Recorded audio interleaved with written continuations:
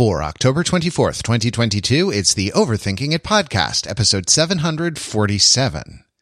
There's Arnold Schwarzenegger, Taylor Swift, and then there's Danny DeVito, Taylor Swift.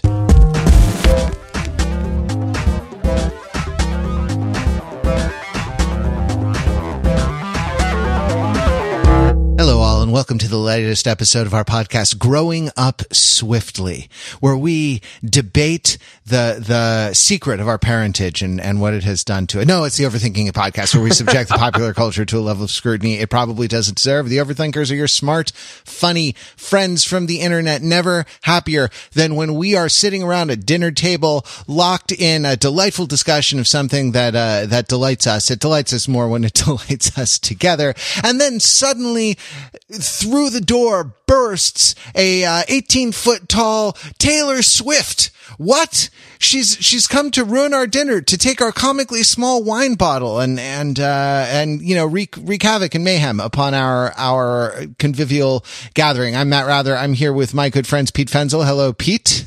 Hey, Matt. And Mark Lee. Hello, Mark. Hey, unfortunately, I'm here armed with the bow and arrow so that I can shoot the giant Taylor Swift through the heart.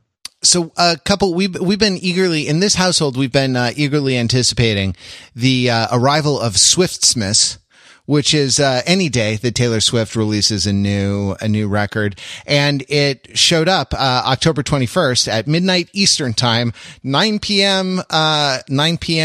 Pacific time. Coincidentally, the same time that we release this podcast, except we do it on Monday. And there was no you might be familiar with our various correspondents, our various musical correspondents. For example, we've had TFT Punk and hardcore correspondent Rachel D on the show. We have Taylor Swift correspondent Christina M on the show. Christina, welcome to the Overthinking podcast. Thank you so much for having me, you guys. It's a pleasure. And I'll add that Christina M will in 5 days become Christina W. We're just rotating. Whoa! She's doing a handstand? Yeah, we're rotating the letter around 180 degrees. Yes. So my fiance and very, very shortly to be wife, would you describe yourself as a Taylor Swift stan? Yes. Since 2007, like an OG Taylor Swift stan. What record was your first Taylor Swift record? I saw her tour on her very first album in May of 2008. What venue did she play in Los Angeles? She played the Stagecoach Festival when it was super bright outside. She was probably playing around 2 p.m. at Stagecoach because nobody knew who she was. Now, if we were to drive to get to Stagecoach, how would we go there? Would you take the 10, or do you think you would take the 60 and pick up the 10 around Riverside?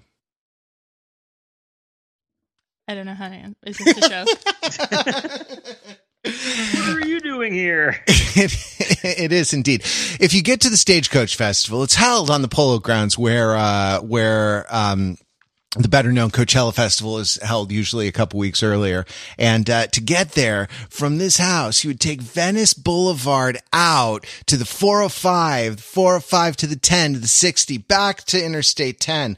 It is a joke. We just joke about how in Los Angeles we only ever talk about how to get places and the various names of streets and neighborhoods. So we have actually a real world's greatest expert on the history of Taylor Swift. So tell us a little bit, Christina, about what how you have experienced this album, what you think of it, where you think it fits in the general Taylor story, the Taylor canon a little bit. Let me start by asking, have you had a chance to listen to this album much? I have. I think it's been on repeat at 20 times at this point. So I've listened to it not nearly enough, but that's not exactly every waking hour, just most waking hours. Yeah. So tell us a little bit about what you think about where it fits in the Swift cinematic universe. Well, I think I can speak for a lot of Swifties here, is that we feel like we've grown up with her. And millennials, Gen Zers, we feel like we've grown up with her. And in 2008, she was writing songs about getting her driver's license and the boy in the hallway in school breaking her heart. And now she's grown up. She's in her 30s now, and she's writing songs about what I like to call the self-esteem monster. Sure. The first single, the track, the video has a literal self-esteem monster in it.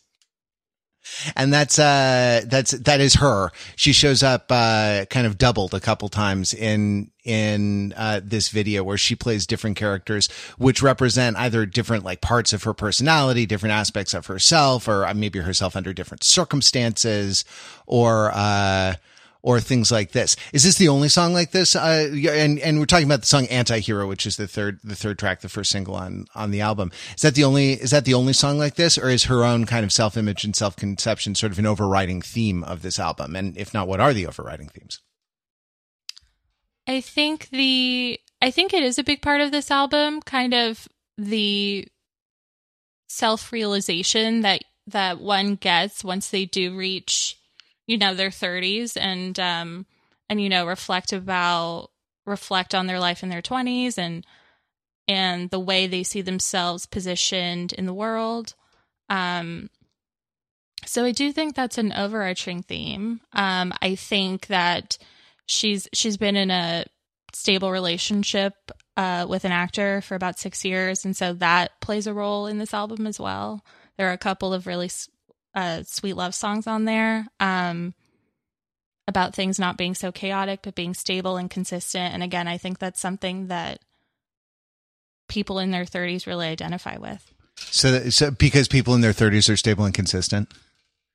More so than in their 20s. Okay, even the unstable and inconsistent people were more unstable and inconsistent in their 20s.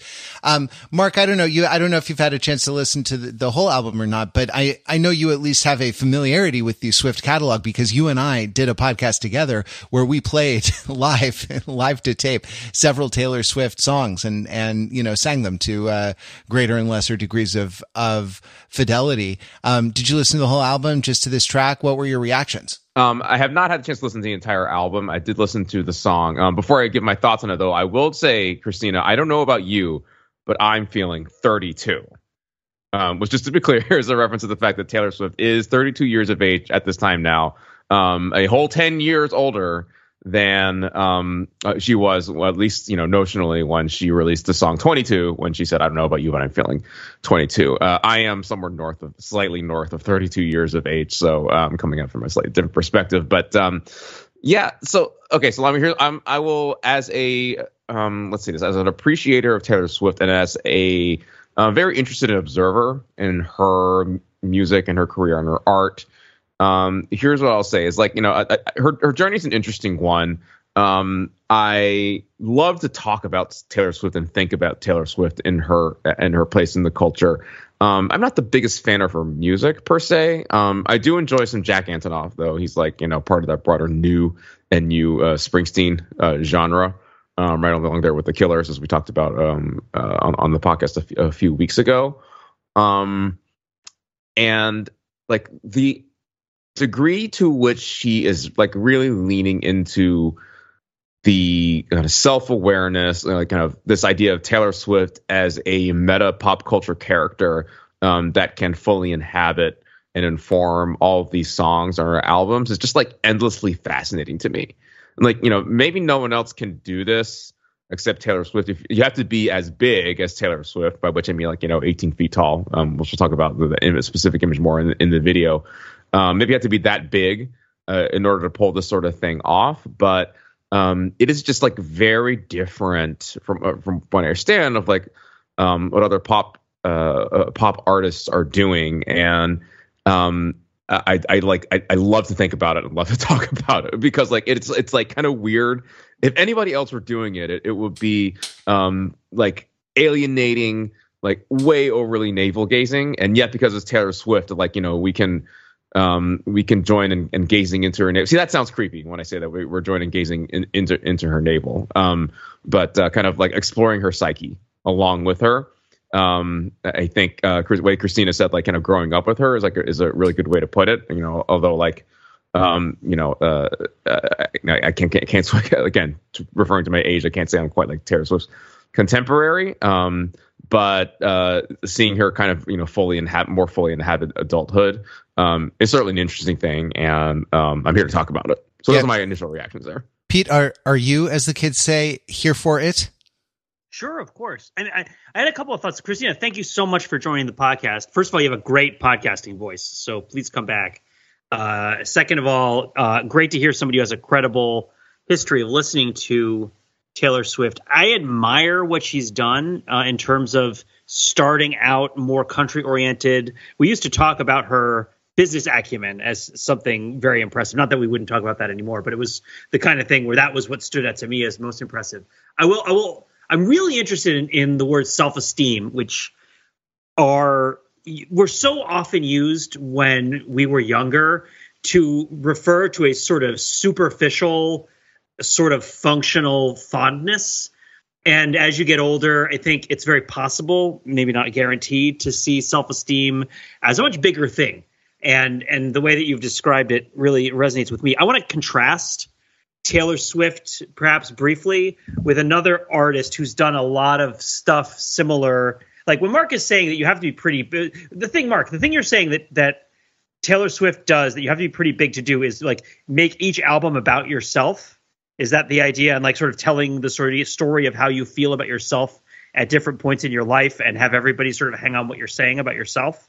I think it's that, but also doing it in a very particular way, right? Like to zoom out for a second, right? Like, songwriters, the singer-songwriter model, and that artist writing about him or herself is nothing new, right? I mean, if anything, like that's like one of the defining features of this sort of music, right? Where the singer can be like very autobiographical and like authentically represent themselves. But like particularly like her commenting on her, not just her kind of her internal emotional life, but also like perceptions of her and like how she's portrayed in the media in particular. Like that, I feel like is a pretty, if not an innovation, like the degree and extent to which she talks about it and everybody can be along with the conversation feels very novel to me. Yeah. I think it's something that you see much more often in hip hop. The artist who comes to mind as an amusing comparison is Lil Wayne.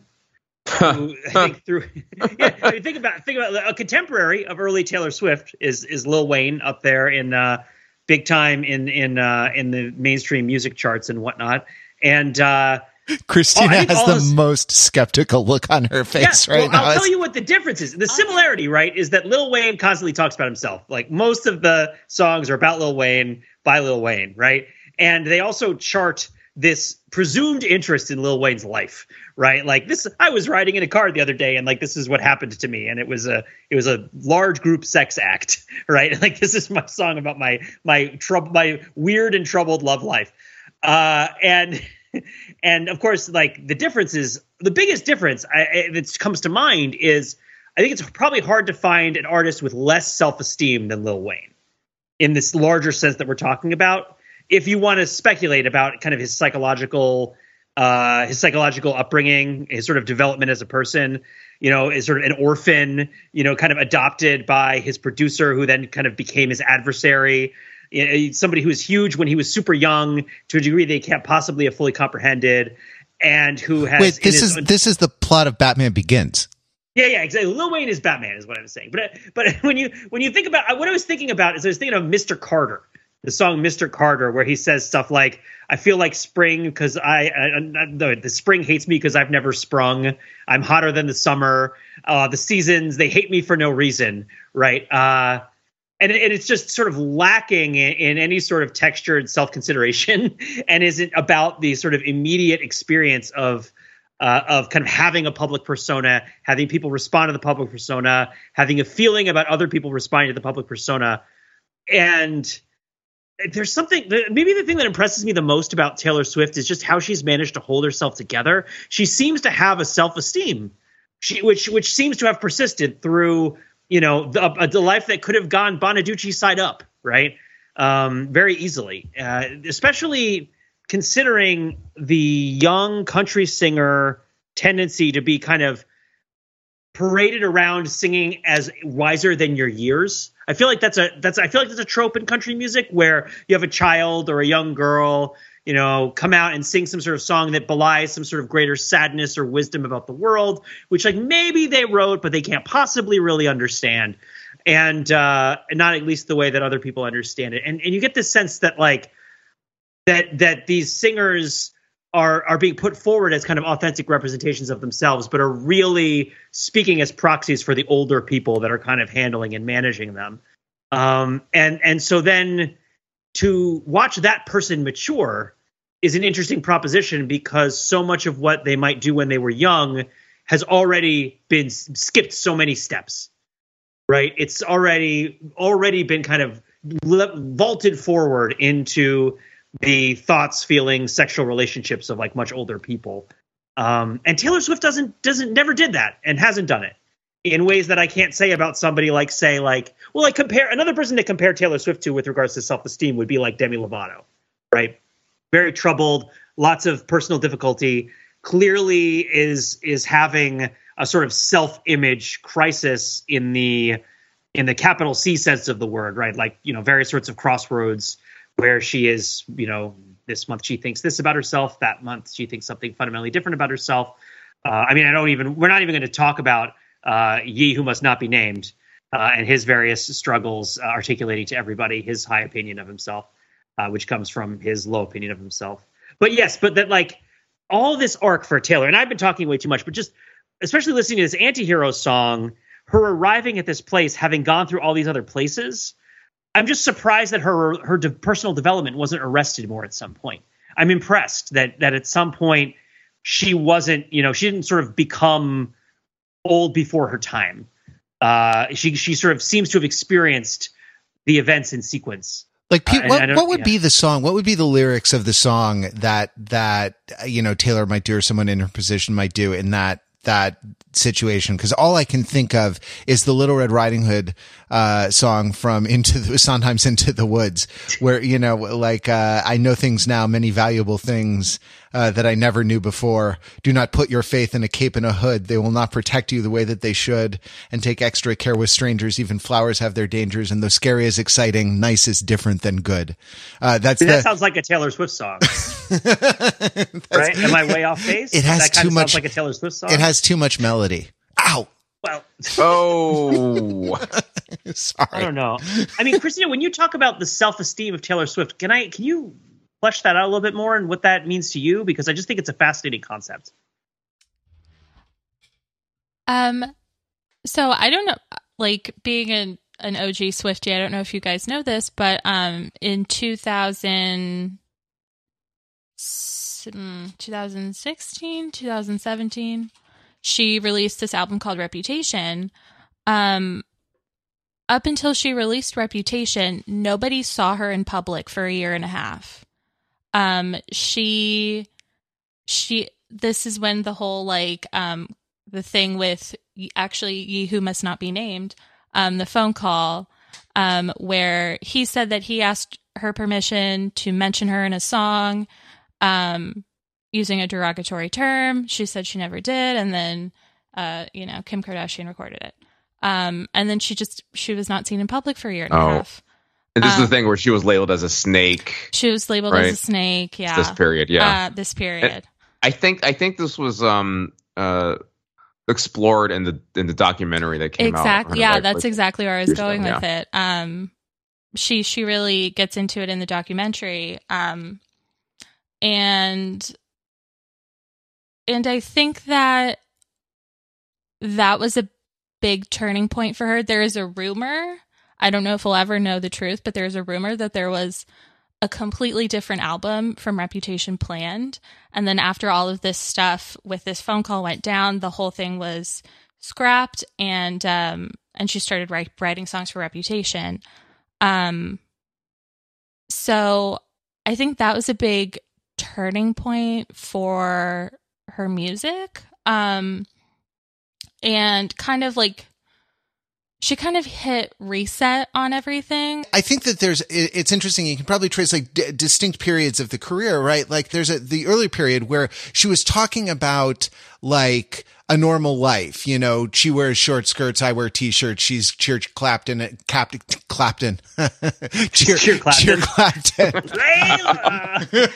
Is it Cheer Clapton or Sad Clapton? It depends if it's the unplugged set or the early one she's cheer captain and I'm on the bleachers. This is a sort of recognizable, right? Like this is an average expectable sort of experience, like someone being in high school and like feeling, feeling unpopular and coping with social standing and things like that. By the way, Christina, correct me if I'm wrong, but Taylor Swift didn't actually have that regular high school experience, right? Like she was already a professional musician, was basically like, to the extent that she had formal education, was being tutored on the road, right? Yeah, I think that's right. I think they moved to Nashville when she was 13 or 14, so that she could start performing in like various venues around there. Yeah, and that's what I mean. That's the point that I wanted to make. It actually wasn't her life, right? It was a kind of a constructed idea, but it was a constructed idea of a kind of like American normalcy that a lot of people could relate to.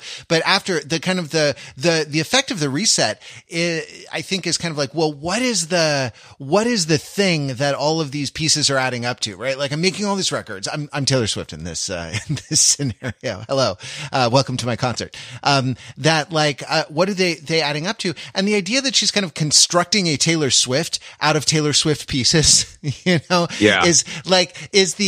the kind of the interesting thing. And that the sort of the creating the identity and creating the kind of the story of the identity, which always was distinct from the actual person who, like, as Mark points out, was in a tour bus when everyone else was in high school, actually, feeling envious of popular kids or whatever. But now it's this kind of other thing. It's this sort of like Taylor Swift celebrity thing. And the effect of that reset was that, like, you got to, you sort of saw yourself as being, as being kind of a kaiju, right? Like, as like being operating on the level of Godzilla and Mothra, and realizing that you're not a person, screaming and running for the hills. You're one of the Godzillas, and that you have to, that you have to kind of write a different kind of song, and you have to kind of behave in a different kind of way to, hang out in that rarefied company. So there's a couple of things I want to add to this piece here, right? It's like, when we talked about the reset earlier, right? This is most clearly evinced in the single from Reputation, right? Look What You Made Me Do, right? Where again, like this idea of like Taylor Swift as the meta character is it's really like Taylor Swift's cinematic universe. It's really fascinating, right? Like different versions of Taylor show up in that video, and then like there's a spoken monologue in that song. It's like, the old Taylor, she's dead, right? Like, there's this like constructed identity, and whatever, cheer captain that we thought we knew, or who was on the bleacher, cheer captain that was sitting on the bleachers, right? That we thought we knew, she's dead, and now we have this like very complex amalgamation of multiple Tays, which have all grown up into this kaiju that we see in the video. Now, like, I don't know, this if no other place, might be a good place to like kind of pivot a little bit more specifically into the Antihero video, right? Since we keep bringing up the fascinating image of 18-foot tall kaiju Taylor Swift, kind of lumbering above the populace here, right? Like, I don't know, don't any of you want to kind of take a stab at trying to synopsize like the song and the music video specifically here? Pete, go for it. I'm sure there was a lot that you wanted to jump in on there. So we'll just pass the mic. I'll try to make it somewhat succinct. I'll say that this is a song about self-consideration, literally meeting yourself, right? It's a fiction of meeting yourself when you were younger, and reminiscing with yourself about the things that you've been through, I think is the main gist that I get. And then also a sort of ongoing confessional that goes from that point forward about how you relate in particular to young people younger than you now. So it's sort of, how do I relate to younger me? How do I relate to younger people around me who are not me, how must they see me now? How do I see myself then? Those were the levers that I was picking up from both the song and the video, and that in particular, I think it's really connected to this idea that these girls get brought into this business so young, and they are put in these environments for her to sort of feel like all the people around her are so far out of her age group. And you think she was Leonardo DiCaprio, but she's like 15 years younger than he is, right? Or something like that. That's a callback to last week and Leonardo DiCaprio as a person. What's up? So that also, yeah. We should also bring the changes to some of the other the visual images that we see in this video here, right?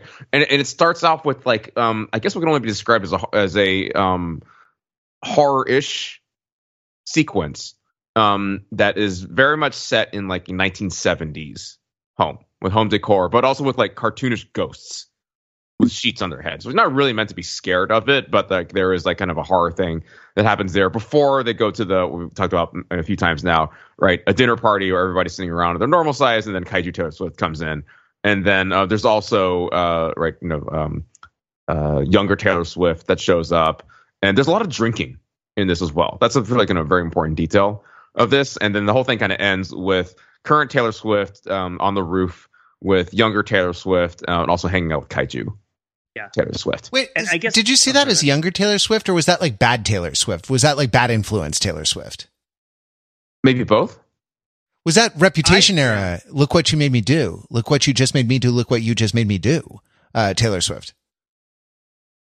I mean, I would have to ask Christina about the significance of the iconography of Taylor Swift having curly versus straight hair, which I feel like has to mean something chronologically or metatextually in her depiction over time. Is that something that the fans talk about, like whether her hair is straight or curly at any given spot? I think that the curly hair is definitely associated with her earlier albums, probably up until Reputation, where she has more of a, like she has like some bangs and like a wave to her hair, but like the curly hair that she flipped around in the first couple of albums, I think like she hasn't really ever gone back to that.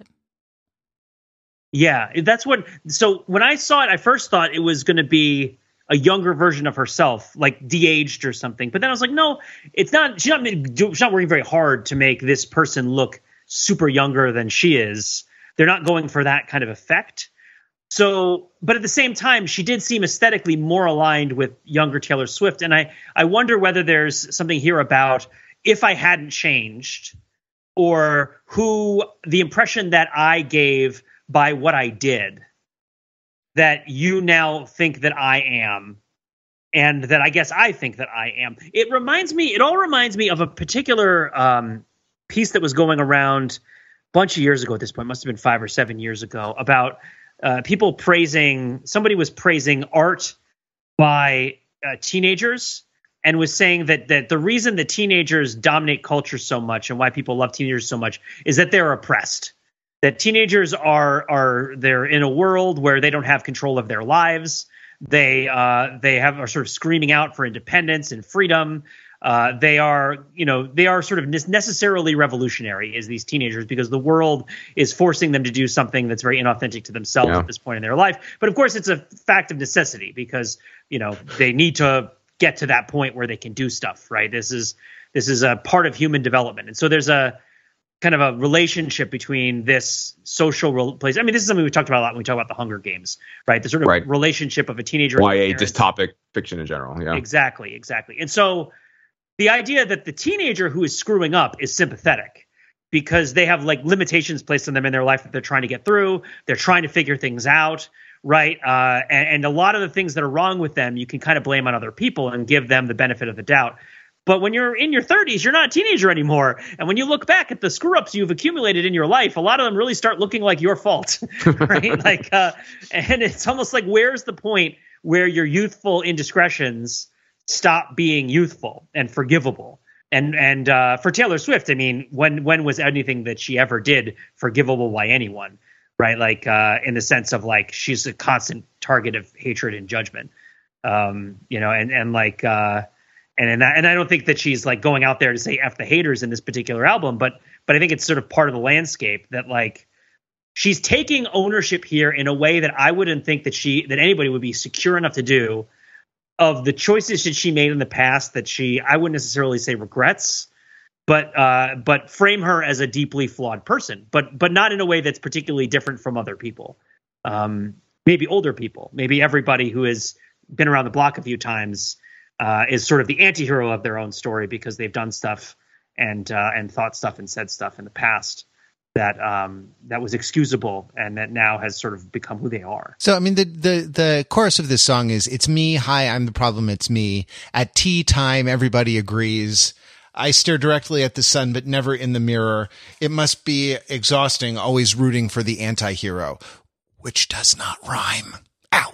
But the whole, you know, the whole picture of that, right, is like a multiplicity of voices, because like at tea time, everybody agrees, makes it sound like there's something about it that's ironic. Like, oh, the received wisdom is that, or like, you know, word on the street is that everything is my fault. But then there's also a certain amount of introspection, and like, I stare directly at the center, never in the mirror, right? Like, I don't want to look at my own faults. I will do self-destructive things, but not, right, but not introspect, which is in itself a kind of, you know, a kind of introspection, and also kind of like taking responsibility for like, yeah, in the way that Pete is talking about, yeah, like I'm the problem, you know. Hey, if I keep getting into the same scrapes in every single situation that I'm in, maybe the one constant here is me and my behavior, and maybe I need to look at that. So but it strikes me that there's a balance between those things, between the kind of the everybody's opinion, right? What everybody agrees, the kind of like, conventional wisdom, and the fruits of introspection, and the fruits of sort of maturity, which are related to that, but it's distinct from it because they happen, you know, when you look in the mirror, and they're not like, you know, you don't get shamed into being wiser or more mature. You know, you don't get scolded into really being wiser or more mature. I just want to like also talk about the last line of that chorus, right? Which is impersonal, right? It must be exhausting, always rooting for the anti-hero, right? She's not necessarily saying like I consider myself to be an anti-hero, or people consider me to be the anti-hero. It must be exhausting, always rooting for the anti-hero. Who was doing the rooting for the anti-hero? Not, you know, like, I think it's pretty safe to assume that Taylor Swift considers herself to be, she's labeling herself an anti-hero. So we should talk about like, what the heck does that even mean? And, you know, what is her working definition of anti-hero, and what, if anything, are we supposed to take from this kind of, dispassionate, you know, disconnected assessment of herself as the anti-hero, and who's doing the rooting for her? Pete, what is the what is the anti-hero, and who is her niece or nephew? Exactly. Is the anti-hero? Is it the ante-hero? A-N-T-E, the hero before? I think about this a lot because I like Venom so much, who I think is like, when I think about anti-hero, I think, okay, well, what's Venom? Because Venom's an anti-hero. But I would say that there's a kind of term where over-defining it can take away from its usefulness. But what I would suggest is that most of the time, an anti-hero, rather than merely a sympathetic jerk, is somebody who does not have the intention or the character to be a sort of admirable, helpful, altruistic, self-sacrificing person, and to do the things that are necessary for the greater good of society or the individual good of people who need help, but who, by the virtue of being thrust into circumstances that align with their interests and personality in particular ways, accomplishes that goal nonetheless, and thus, attracts a certain adulation and admiration that might, in other cases, be more conveniently consonant with their own character, right? So, like, you're a bad person in a situation where you end up saving a whole bunch of lives. You're the hero, but you're an anti-hero, because the more we delve into you, the more we see that you're not heroic. But of course, heroic with this sort of ancient Greek sense doesn't really resonate with all this stuff. It's really more of a chivalric sense of the hero being somebody who's both morally good and violent, right? Like somebody who is sort of self-sacrificing and courteous and does all the things that society wants them to do, which do up to and including stabbing people. And in that sense, it's like, okay, I am Taylor Swift. I'm the anti-hero because I'm doing the things that protagonists that are rooted for do because of my situation, but I don't have the positive aspects of character and of history and of intent that you would expect from somebody who's worth it, right? But at the same time, you don't necessarily have the luxury when you are the anti-hero of being of rooting for the hero because you're you, right? And you're biased. You have a certain perspective on yourself. And that's part of what makes anti-heroes endearing, I think, is the way that they self-consider in sympathetic and identifiable ways, if not in authentic ones, because it's often pretty broadly performed.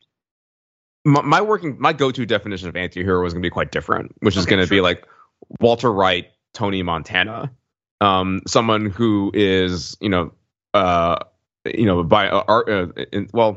basically a villain, right? But manages to be sympathetic because of charisma, and also just because of the amount of agency that they portray in their characters, so that it feels they're just very alluring and empowering and interesting. And thinking about that, that doesn't quite fit Taylor Swift either. But if she's wallowing in self-loathing, I can maybe see herself taking on some of that aspect. As I said before, it is very arresting. It is very compelling to watch the Taylor Swift story, even if she's she's not, if not villainous, she's does not take on the mantle of a straightforward hero. I mean, Christina, what do you think about anti-hero? In what way? How does that resonate with you as somebody who's more familiar with Taylor's extended artistic self-consideration? The way I sort of viewed it was she is in this position of self-loathing, and in a way she's kind of subconsciously rooting for like in the music video, I think that the other Taylor is a younger Taylor or bad Taylor, and I think she's saying that it's hard, it's hard to be in this state of self-loathing a lot of the time. So I think with the last line, it must be exhausting always rooting for the anti-hero. I think that whether she's subconsciously having behaviors that support this anti-hero. So she has a self-image and she has behaviors that support the self-image, but she doesn't like herself. So it's not necessarily that. So think about the classic. Here's some examples of some anti-heroes that I this is interesting. My not disagreement, but my different perspective on the word from Mark. And I'm sure that, you could look up in a dictionary, but that's no fun. But the idea that I think of Wolverine as an anti-hero, I'm the best at what I do, and what I do isn't very nice, right? It's what he's saying is I stab people to death, right? So not Hugh Jackman Wolverine is a hero, right? Comic book Wolverine from that particular era where he's soaked in blood and knifing people left and right and kind of barking at everybody in a way that isn't endearing is an anti-hero. But it's not him loathing himself would make him more heroic, because he would be recognizing that the things about him that are sort of rejectable from a moral social relationship are bad, right? When you think Venom unapologetically likes to eat people. The symbiote does. And of course, Eddie Brock tries to sort of keep that in check to a greater or lesser degree. Venom doesn't really hate himself. He revels in himself. Spawn kind of goes both ways on it. I think this is the time that anti-heroes were really huge, in the sort of dark comic book era of the late 80s and early 90s. Or even just Dirty Harry, right? Clint Eastwood, he's the Wikipedia picture, is like the man with no name for anti-hero. I think that it's actually, I've been down this Wikipedia rabbit hole. I think the link you should click here on this Wikipedia page that you're looking at is the link for the Gothic double as the model of anti-hero, because like we've sort of talked about two different kinds, the Wolverine model and the Tony Montana model, but the Gothic double, the Dr. Jekyll and Mr. Hyde type of double, I think is almost the sort of thing that we're thinking about here, where it's like all the let's call it the twins model of hero anti-hero, right? Where there's Arnold Schwarzenegger Taylor Swift, and then there's Danny DeVito Taylor Swift, right? And that like the two are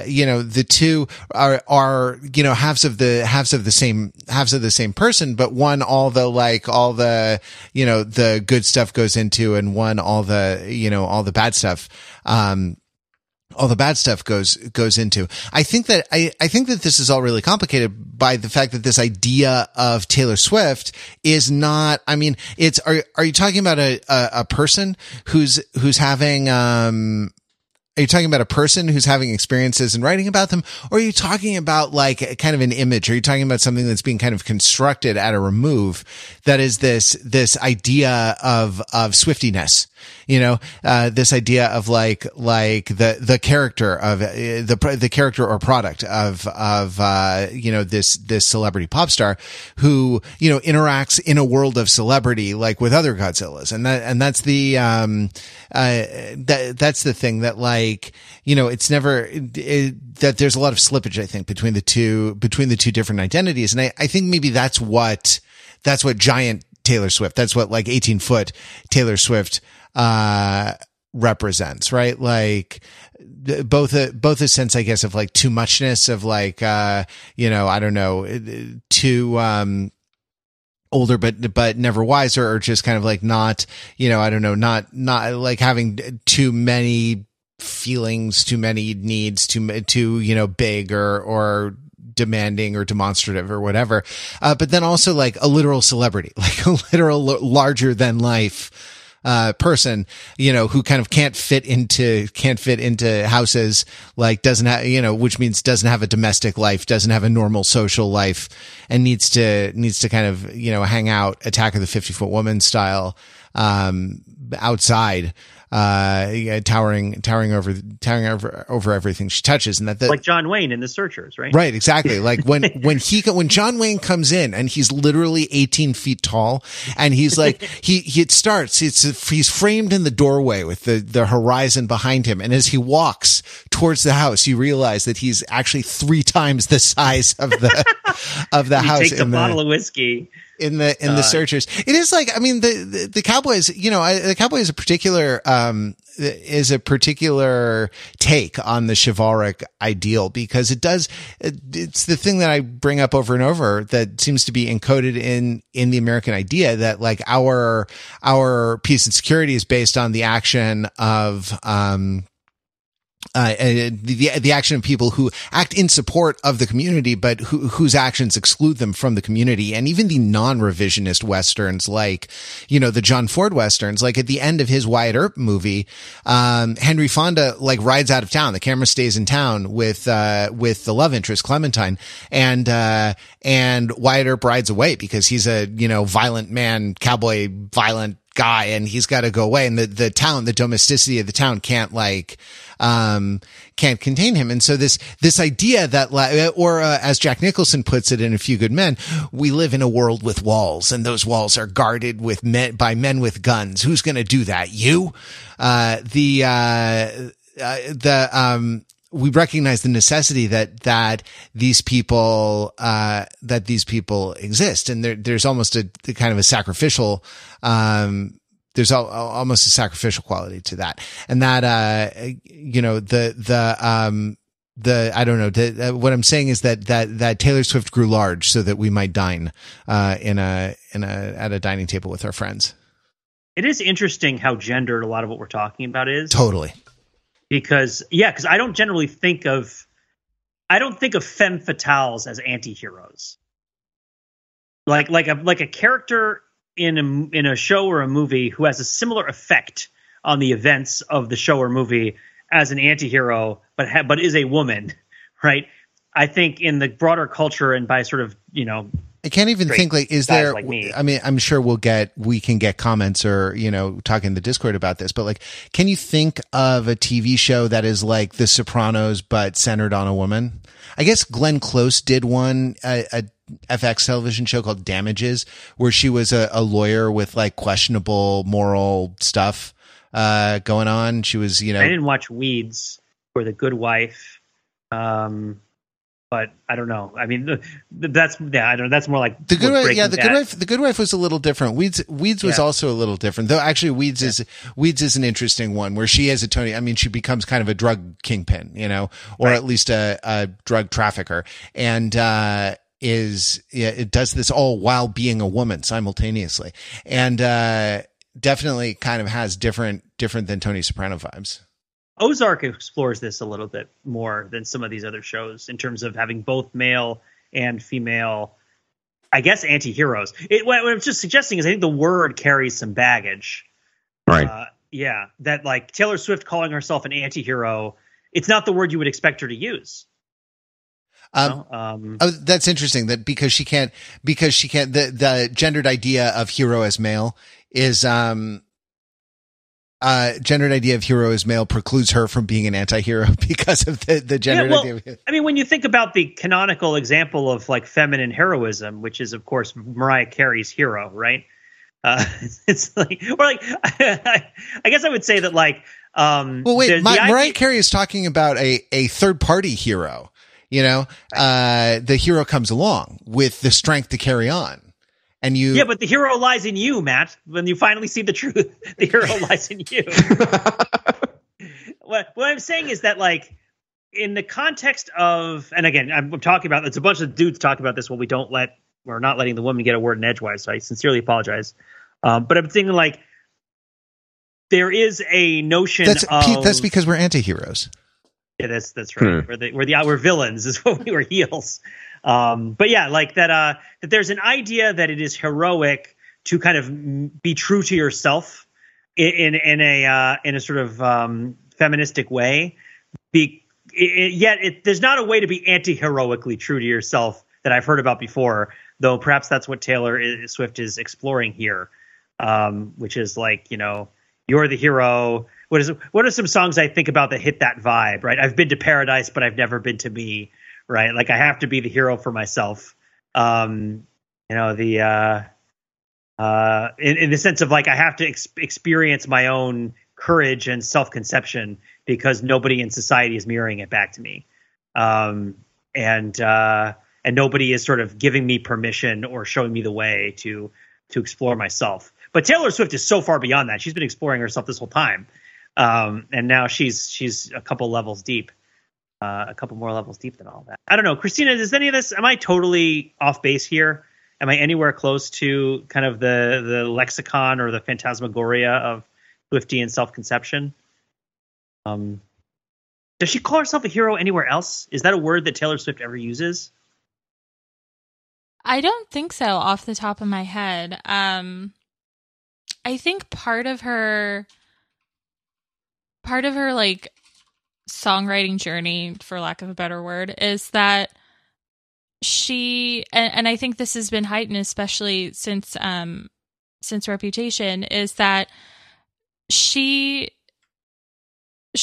writes as someone who is, like deeply flawed and has faults and not necessarily bad qualities, but she never really takes the position that she is a hero or that she's perfect. And I think that's something that the people that like her music really resonate with. She never like claims to be God or says that she's Jesus or that she should rule the world. I'll go beyond that as well. I feel like, especially in a song like this, and also with the imagery, like, she's giving herself a bit of an out, which goes back to earlier what we're talking about, how like, this song is not purely autobiographical with Taylor Swift, but it's like, about the character, the persona of Taylor Swift. And I'm specifically referring to the funeral and Last Will and Testament scene. in the video towards the end. Right. So let me just kind of set the stage here for those who haven't seen this video. And it's a 5-minute long music video. Y'all, like, just go watch it and catch up here. But the lyrics go, I have this dream. My daughter-in-law kills me for the money. She thinks I left them in the will. The family gathers around and reads it. And then someone screams up, she's laughing up at us from hell. So those are the lyrics of the song. And I think that's the point where the music drops out. And then we are treated to like a, 2-minute long skit. Starring Mike Birbiglia and one of the actors from It's Always Sunny in Philadelphia, and then another actor as Taylor Swift's two children, and then and also daughter, the aforementioned daughter-in-law, who kills her, right? And like this, and notably, it's like, right, Mike Birbiglia, noted comedic actor Mike Birbiglia, is one of the actors, and like the whole sequence there, I felt like was there. It's funny, just straight up there, right? Like it's well done and it's funny, but it's also, again, that, to just kind of reiterate this point, is to kind of just like soften some of the blows here and like give everyone a little bit of an out. It's like, oh, okay, we're all kind of just like we're enjoying a piece of entertainment here. Like that at least was my read of it there. I don't know if any of you saw that differently. I mean, it's profoundly strange as a fantasy of one's family and children, isn't it? Yes. I mean, to be clear, the other thing, important detail here, right, is that like they basically, her children are just very socially maladjusted, just kind of like the stereotype of horrible children of famous rich celebrities that are just trying to cash in on her name. And that was the podcast joke that we mentioned before, right? It's like one of her children tried to cash in on Taylor Swift's name by having a podcast. Yeah. I mean, I think my favorite. Oh, sorry. Go ahead. Well, if anyone who has a podcast about Taylor Swift is cashing in on Taylor Swift's name by having a podcast, right? Does it look at the show art for this episode? Taylor's the Tasteway tautology. Sorry, Pete, I didn't mean to interrupt you. Oh, no, it's okay. The moment from that skit that I like the most is when it's Mary Elizabeth Ellis, I believe is her name, the waitress from It's Always Sunny in Philadelphia, is wearing probably one of Taylor Swift's actual outfits, right? From one of her, because they reference that it's her. What's the tour called? The Fantasy Tour or something like that? Fearless Tour. The Fearless Tour. And I mean, that's the way that her son says it has that sort of sassy, very extra online, very kind of like campy Taylor Swift. I wouldn't describe it as Taylor Swift fan energy, but definitely very campy. A very sort of rhinestone focused sort of energy of style and of like impressiveness.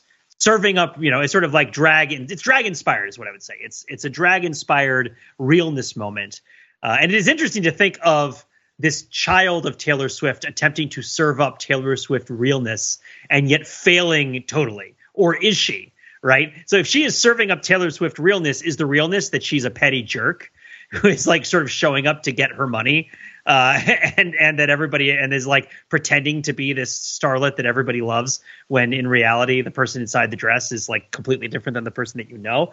Or is she serving up Taylor Swift realness in the sense of she has a parasocial relationship with her own mother who she never talked to because Taylor Swift feels alienated from everybody in her life. And so like her fans who also have a similar parasocial relationship with Taylor Swift, is the idea that Taylor Swift's fans are her children and she's a terrible mom because she's not there, but they're also terrible kids because they still seem to presume a relationship that doesn't exist and are in it for sort of personal gain of being associated with her cachet.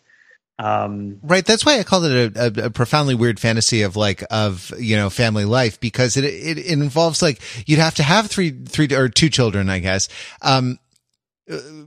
Be a bad parent for a decades long period of time. Right. Which I don't think is harder than being a bad parent for a short period of time, but I guess it's more unpleasant. Yeah, I guess. I mean, it's more unpleasant for the kids for sure. I don't know. I just feel like life wants to beat you into shape at a certain point. Like there is a kind of inertia towards wisdom as you get older, and it takes energy to resist it. It takes, you got to try. You got to try to remain a jerk. But then like remain estranged from them well into their adulthoods. And it would seem that the person that would do that would raise a family like that lacks even the sort of introspection that it took to write the lyrics to this song, right?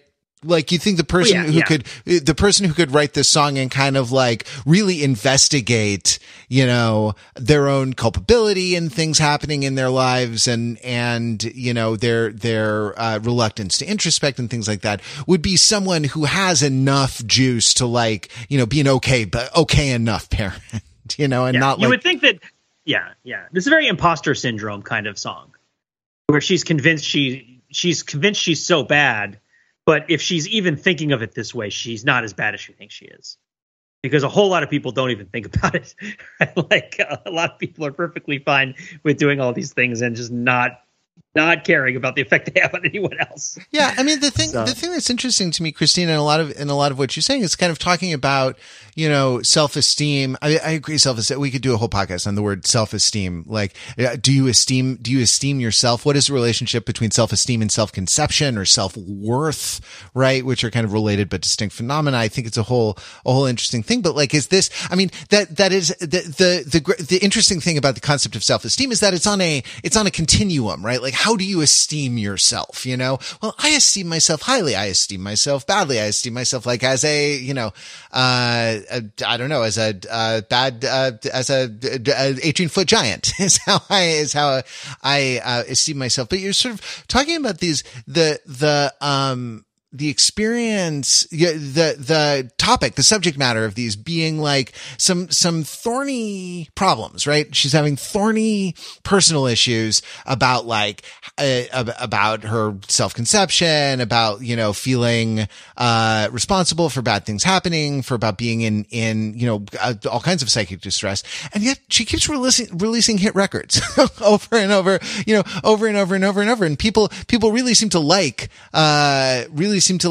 what she's laying down. They seem to be picking it up. So like, what is the relationship? Like, who's the Taylor Swift who's releasing a lot of hit records, right? And I think feeling herself a little bit in terms of like there was a really fun promo campaign for this where she like revealed the names of records, in TikTok videos using like an old style wire cranked lottery machine with ping pong balls with numbers of tracks in it and things like this. Like, that was, stylish and fun and like, yeah, it seems to be kind of, really putting out there something that she likes, that she wants to put out there, that she's proud of.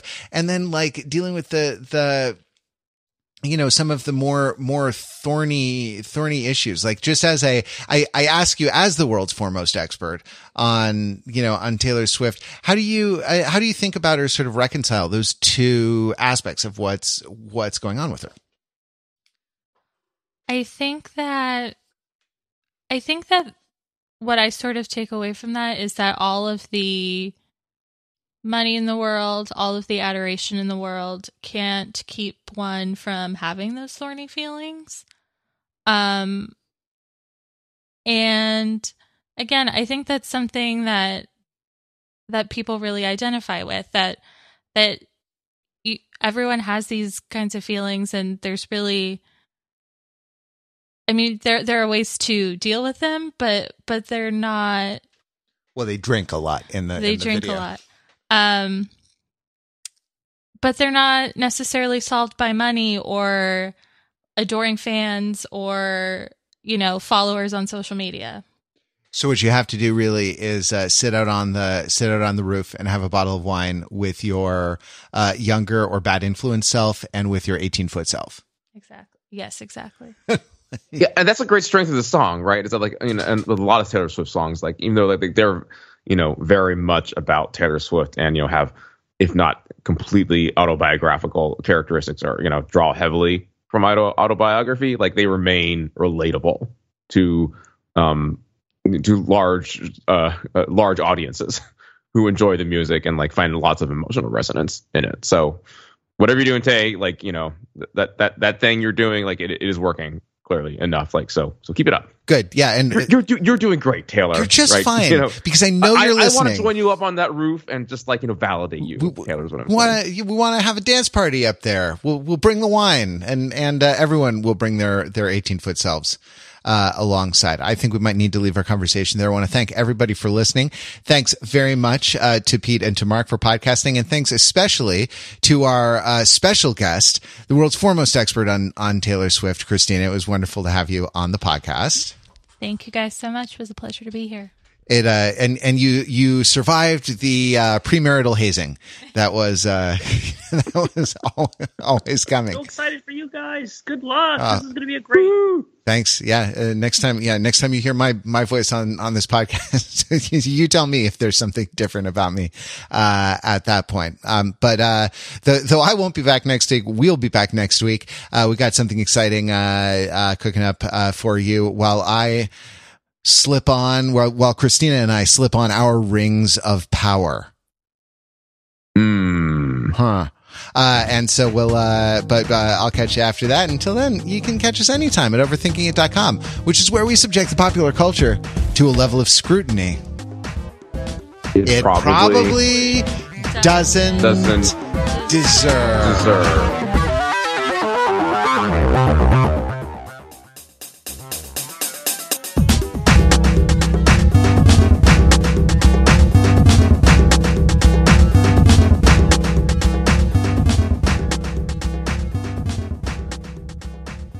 Hey, can I rewind back, right? When you made the joke about Lil Wayne being Batman, was that intentionally evoking the fact that he has Wayne in his name?